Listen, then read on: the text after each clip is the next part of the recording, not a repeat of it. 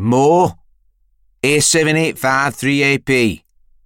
I could hear my surname and prison number being shouted across the prison sports hall of HMP Wandsworth, where I worked as a gym orderly. I had been given a job cleaning the toilets in the gym, which I didn't mind, as it was a small price to pay for extra gym sessions, something I needed to cleanse my soul while locked up. I put away my mop and walked over to the two prison staff who I recognised from my wing, a Mr. Davis and Miss Richardson. Both young, both new, and both seemed like reasonable human beings. Still, I was confused. Why was I being summoned? The thought of a random drug test crossed my mind, but that didn't worry me, as I was sure to be all clear. But as a prisoner, you carry with you an enduring suspicion of authorities. What have I done? Is a prisoner's default mode. It could never be a good thing, screws turning up at your workplace late in the afternoon to speak to you about something, or to take you somewhere you didn't want to go. I wasn't due a visitor, so the time it took me to walk from one end of the sports hall to the other had me thinking all kinds of crazy stuff. The insecure, paranoid thoughts and scenarios I created in my mind would have me locked up and the keys thrown away for good, were anyone able to access them. Miss Richardson smiled at me as I approached her. Her short, blonde hair was tied back in a severe bun, and she had a baby face with chubby cheeks. She was so small in stature, I doubted she would be able to handle herself in a kick-off, if one ever took place on her shift.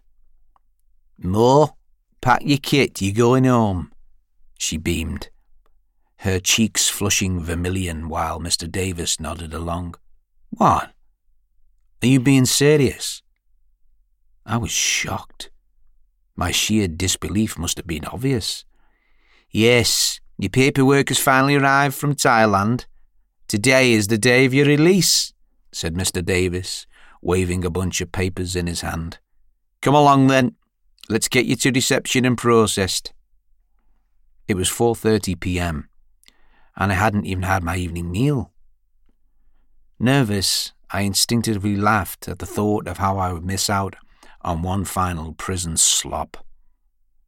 This news was truly the last thing I had expected. I don't think anyone said anything, as I was escorted back to the wing to pick up my belongings. If they did, I never heard a word as I was so consumed by my own thoughts. Where would I go? Home. Where was home? It was 2010, and I had been away from England for the last 5 years. I felt dislocated from everyone. What was I to expect? Should I attack Mr. Davis and get more time added to my sentence? At least then I wouldn't have to worry about all of this. The next thing I knew, I was standing outside my open cell with a clear plastic bag and was told I had 10 minutes to clear out my personal property. There wasn't much, really. Just a few letters and a bunch of papers that amounted to the start of the book I had been trying to write about my time spent in prison in Thailand and the incredible journey I had been on. Finished, bag packed, and my mind still racing with thoughts of the unknown.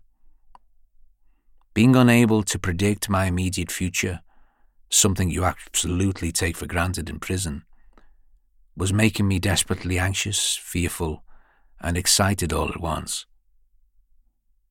I was taken to the reception area of the prison to be formally discharged from HMP Wandsworth, where I had spent the past 8 months since I'd been sent back from Thailand.